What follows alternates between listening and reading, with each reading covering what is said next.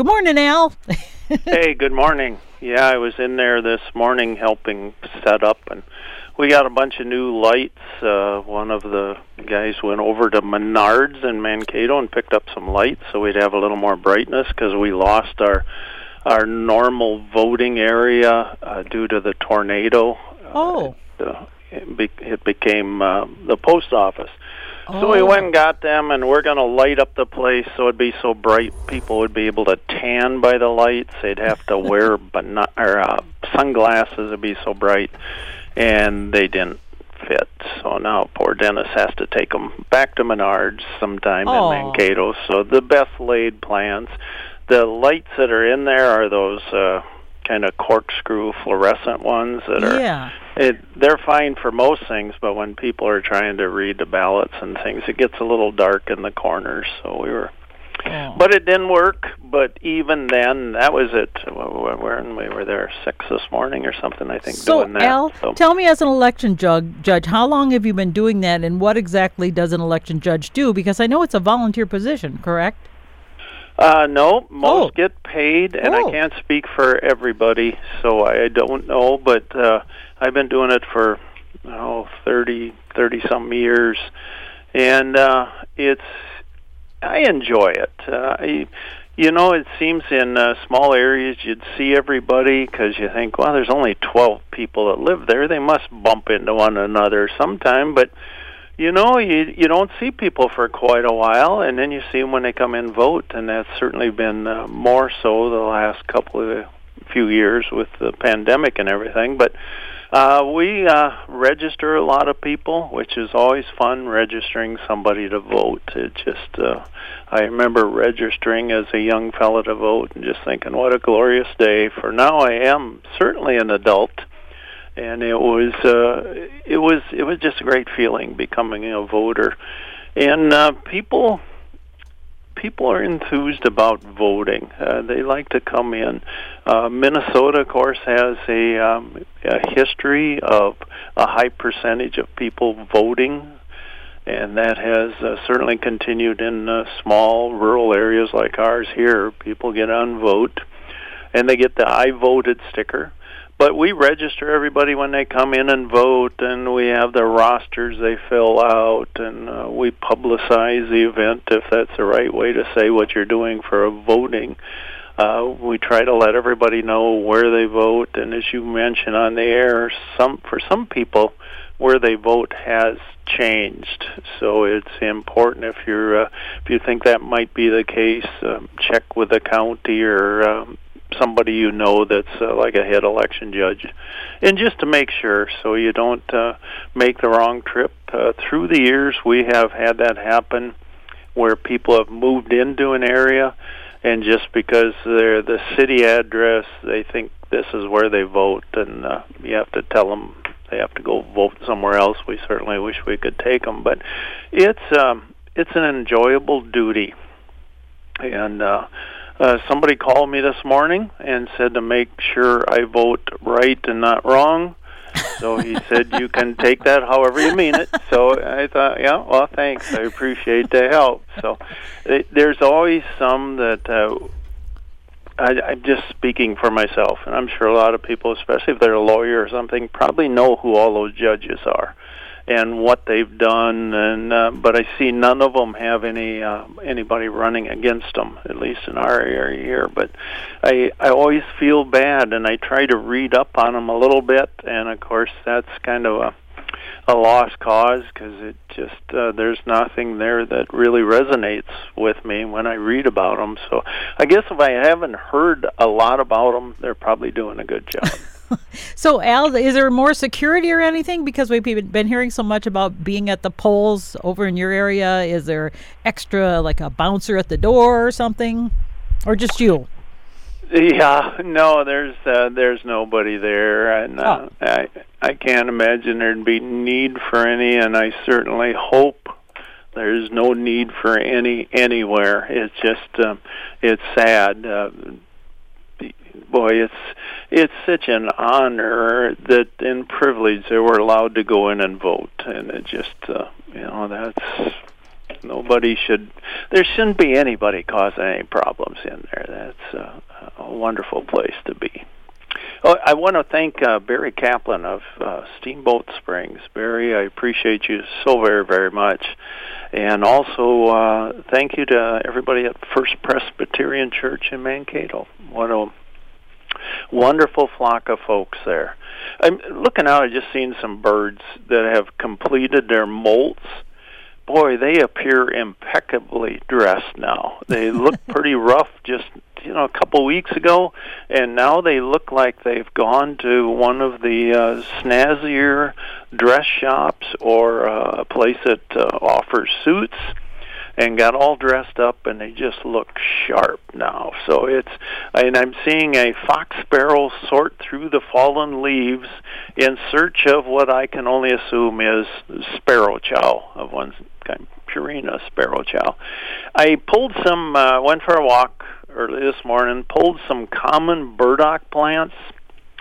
In my walks over the years, I have encountered a kinglet, a goldfinch, and a hummingbird that have been killed after becoming entangled in a burdock. And the birds become caught by those hooked bracts that surround the flower heads and seed heads. And the more a bird struggles, the more ensnared it becomes. It's like those old movies used to show when the people got into the wet sand, and the more they struggled, that quicksand would suck them down. And that's kind of what the burdock does. Other small bird species have been reported to have succumbed this way after seeking insects or seeds, and they include gnatcatchers, nuthatches, chickadees, warblers, and siskins. But the three I remember are the kinglet, goldfinch, and hummingbird, and I might have been walking for a long time.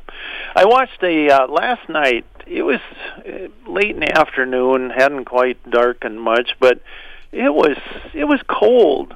And I watched a fluffy or furry, I'm not sure which way they prefer to be called, moth. And it's shivering to warm itself.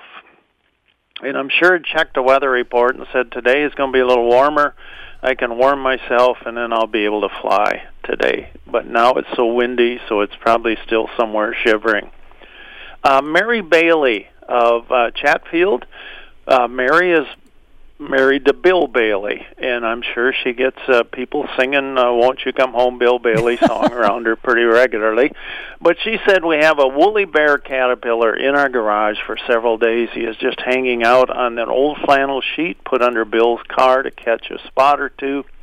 I put him near the edge of the floor, but he seems to prefer the center. Any advice on what to do with this sweet creature? Maybe make him a flannel bed of his own in the garage corner. When I heard from Mary, the next day was supposed to hit 70, and I think it hit 72. So my advice was to just let it go outside, and it would find its place in the world. Dean Musing said, I saw a northern shrike in my backyard. Noticed the other songbirds were nowhere to be found. That's a first for me to see this bird. Notice they have a small hook on their beak. And they are indeed songbirds, but they're songbirds that will eat other things like birds and mice and things. Brian Smith of Sleepy Eye was at the Sleepy Eye water treatment ponds, and he saw a leaf sandpiper and a Baird sandpiper. A couple of folks from down around Mason City, Rita Garanson, said on Clear Lake there were lots of coots, a few ruddy ducks, a few pintails, had 5 surf scoters. That is a really cool bird, and some of the scoters, Karen and I were talking before we went on the air that she's seeing some ducks that have some dark. Yeah, I was just looking at the pictures. We were talking about what I saw. These ducks, they were almost all black. At first, they were so big, and I thought, well, could those be loons? But, I know what a loon looks like. But I'm looking at the picture. Could it have been what's called a white-winged scoter? They're mostly black, and they've got some little white on them, because I know there was flashes of white. Could that have been what they were? Because I saw about 25 on Lake Washington last week, a few different times, just kind of floating, not too far from the shore, and so I'm wondering if it could be, because they're pretty big birds, it looks like, on It is, and it'd be really cool to see them here. I'd have to say, if I was a betting man, which I'm not, I lost $1 in a slot machine once, and it still stings. It was on the penny machine, and it took forever to lose $1. And oh man, after I lost, my airbag did not deploy, so it stings. You would It's probably not. It isn't. You know me, Karen. I would never say never. You never know. I mean, is it just unusual that they don't live down here, or would they be traveling somewhere else? Like, that's what I was thinking. Like, maybe they're migrating somewhere. I didn't know. Yeah, and it's very possible that they are, but I don't know that we'd see them. Do we ever see scoters here? Yeah, we sure do see scoters here. Not with great regularity, I guess. But there was, I remember I was it was in the spring of the year, and I was somewhere around Nicollet Island, and I saw a surf scoter there. I'm sorry, a white wing scoter. So it is, I would say, I'm sure it's listed as a regular species in Minnesota during migration. But the reason I'm saying you're probably not seeing him here is they're usually seen on the North Shore. Okay. So, but again, they breed in central Canada, northwest into the interior of Alaska, and then they winter along both coasts. So I don't know. I wish it was, but you just never know. That's the fun about looking at birds. I'm sure if I go out there now, and they probably are gone already, because otherwise I would have taken a picture had I known that it was going to be difficult to identify them. But of course I didn't. So now they probably moved on for all I know. You never know. Okay. Rita said she saw 3 horned grebes and some pied-billed grebes. She said there's a few gulls around. Quite a few greater yellowlegs, 1 snipe, and 2 long-billed dowitchers, 2 rough-legged hawks. And I saw a rough-legged hawk just the other day, too. They're really beautiful birds. She said we've been seeing Lapland longspurs for a couple weeks now, and I saw a group of, 30 of them maybe. Rita said she saw one of 300 birds, so a few more than I did. And she said she saw a flock of at least 60 cedar waxwings. Ryan Shackleton said he saw a group of turkeys this morning. There were 3 normal hens and 5 pure white ones, thinking they were either leucistic or far enough removed from a domestic ancestor that they look like wild turkeys, and they were able to fly unlike any farm turkey I've seen. Les Nessman. I thought turkeys could fly. What % of birds migrate? I attended, I don't know if you attend or I took a Bell Museum master class presented by a representative of the National Audubon Society. And he said 19% of global bird species and 70% of North American birds migrate. He said about 80% are nocturnal migrants. 96% of land birds feed insects to their chicks. And according to a large-scale analysis of data gathered by 21 bird observatories from Northern Europe and Canada on nearly 200 species, birds have advanced the timing of their migration by an average of just over a week since the late 1950s and early 1960s. Short-distance migratory birds start their migrations by a day and a half to 2 days sooner every decade on average. Long-distance migrants start 0.6 of a day to 1.2 days earlier, and the change is more pronounced in the spring than in the fall. And kind of related to that in a little ways, somebody asked what's a good tree to plant for birds. Trees that provide nuts and berries, of course, you all say, boy, that's good. It's something for the birds to eat. But another thing is that a tree that feeds caterpillars are great. And I know you had him on the air one day, Doug Tallamy. He's a professor in the Department of Entomology and Wildlife Ecology. The oak tree is by far the best tree. Yep. He's at the University of Delaware, and he's author of numerous books that are just wonderful. And he said the oak supports 500 457 species of caterpillars. But there's other ones, black cherry, 456 species, and maples support up to 297 species. And how it ties into that seminar I took is that 96% of land birds feed insects to their chicks. So Talamy made it simple. He said, no insects, no baby birds. So oak trees are wonderful. I grew up in the midst of oak woods, and it was a great place.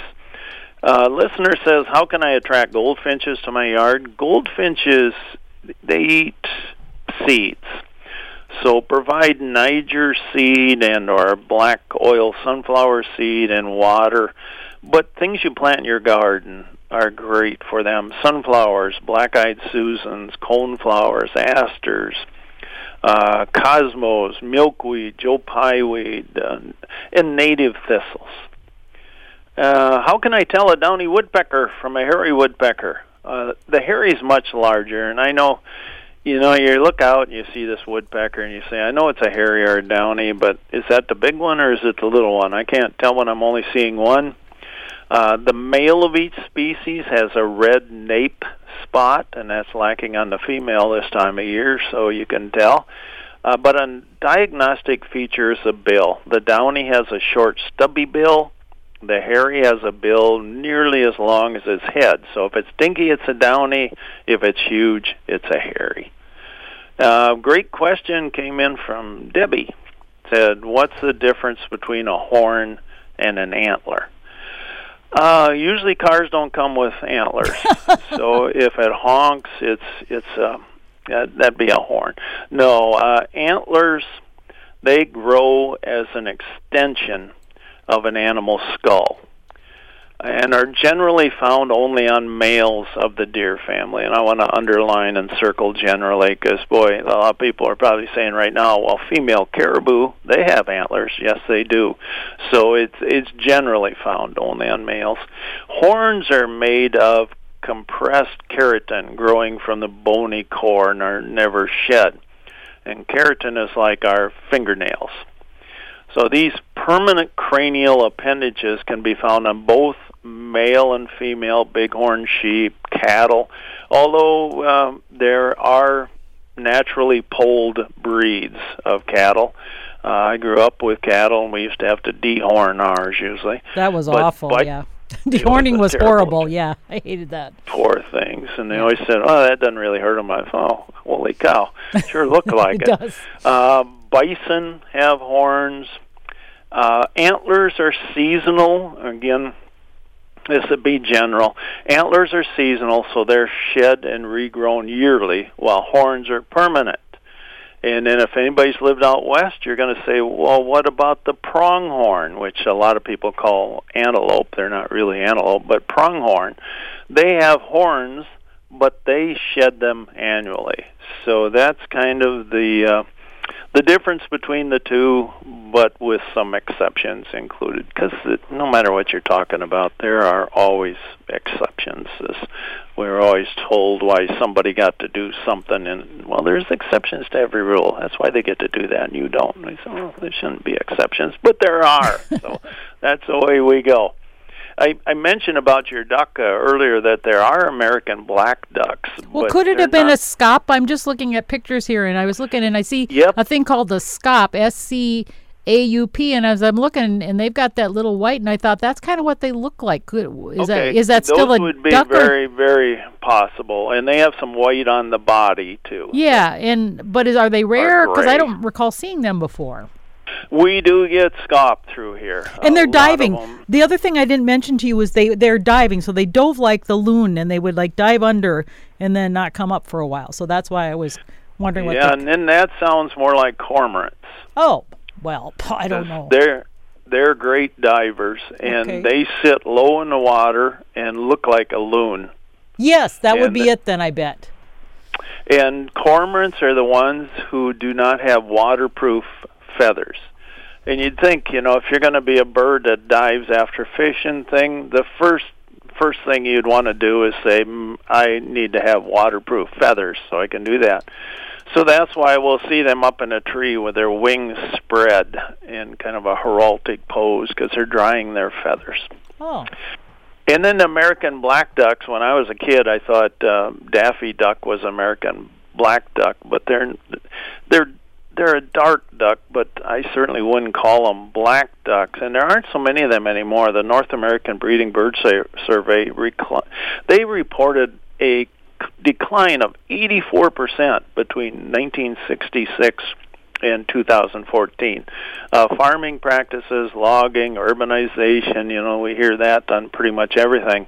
Duck hunters exploited this duck for many decades. They were shooting 800,000 a year in the 60s and 70s. The Humane Society pursued a lawsuit that led to hunting restrictions. I think they were shooting 115,000 or something a year today. But black ducks are warier than mallards. They're less tolerant of disturbance, so they don't want to be where we are. Mallards don't seem to have any problem with that. And mallards have contributed to the decline by hybridizing with black ducks. Oh. And black ducks are very vulnerable to lead poisoning after eating lead shots. So they have a lot of things going against them, but that would definitely not be your duck. Okay. Hey, thanks, everybody, for sitting on the front porch with us. The other day, I thought it would have been a completely exquisite day if it hadn't been for the fierce wind. And how many days a year do I think that here in Minnesota? A bunch, I betcha. I heard you mention I betcha a little while ago, and sometimes there's no two words that work better than I betcha. But the day was all good. The weather was nothing that an inspirational message on my teacup couldn't improve. The patrons of husbandry were busy, and their tractors and trucks provided that dull melody of harvest. I live out in the country, and you hear them. They work late at night, and you just hear that. The patrons of husbandry. I love those guys. I filled my car's tank with gas, and the screen on the pump required me to take an IQ test before it allowed me to use my credit card. Have you been to some of those? They just say that. And just one more question. I barely had time to grumble about that before I found a sandwich at a calorie distribution center that matched my appetite. Each day has more twists than a pretzel factory. I got on an elevator at a hospital with a doctor I knew, and I knew he was from England. So he didn't get on an elevator. He got on a lift. There was no music, which was kind of nice. We got to talk a little bit, and we were both headed up. And you're saying, is there a point to this? Yes. We were on the same conveyance, but I rode an elevator up while he rode a lift up. And that's because we were raised differently. Remember, folks, Heartland is while we're driving past. Thanks for listening to us. Do something wild today. Get out there and look at a bird. Everybody get out and vote. Karen, thank you much. Enjoyed your company. It's always great to have you too, Al, and I'll try and get pictures of the things next time so I don't have such a hard time trying to figure out what the heck I'm looking at. I'd love to see them. Okay, thanks, Al. Bye-bye. Bye-bye.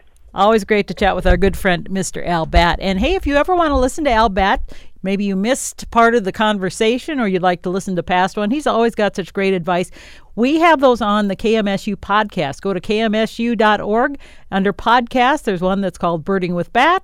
There's other ones, too. You can subscribe. There's one, Gardening with Barb. There's another one that's Every Day is Earth Day, talking about environmental issues. There's community stories, talking about things happening in our communities here in southern Minnesota. So it's all on the podcast, and I encourage you to subscribe to listen at your leisure anytime you want.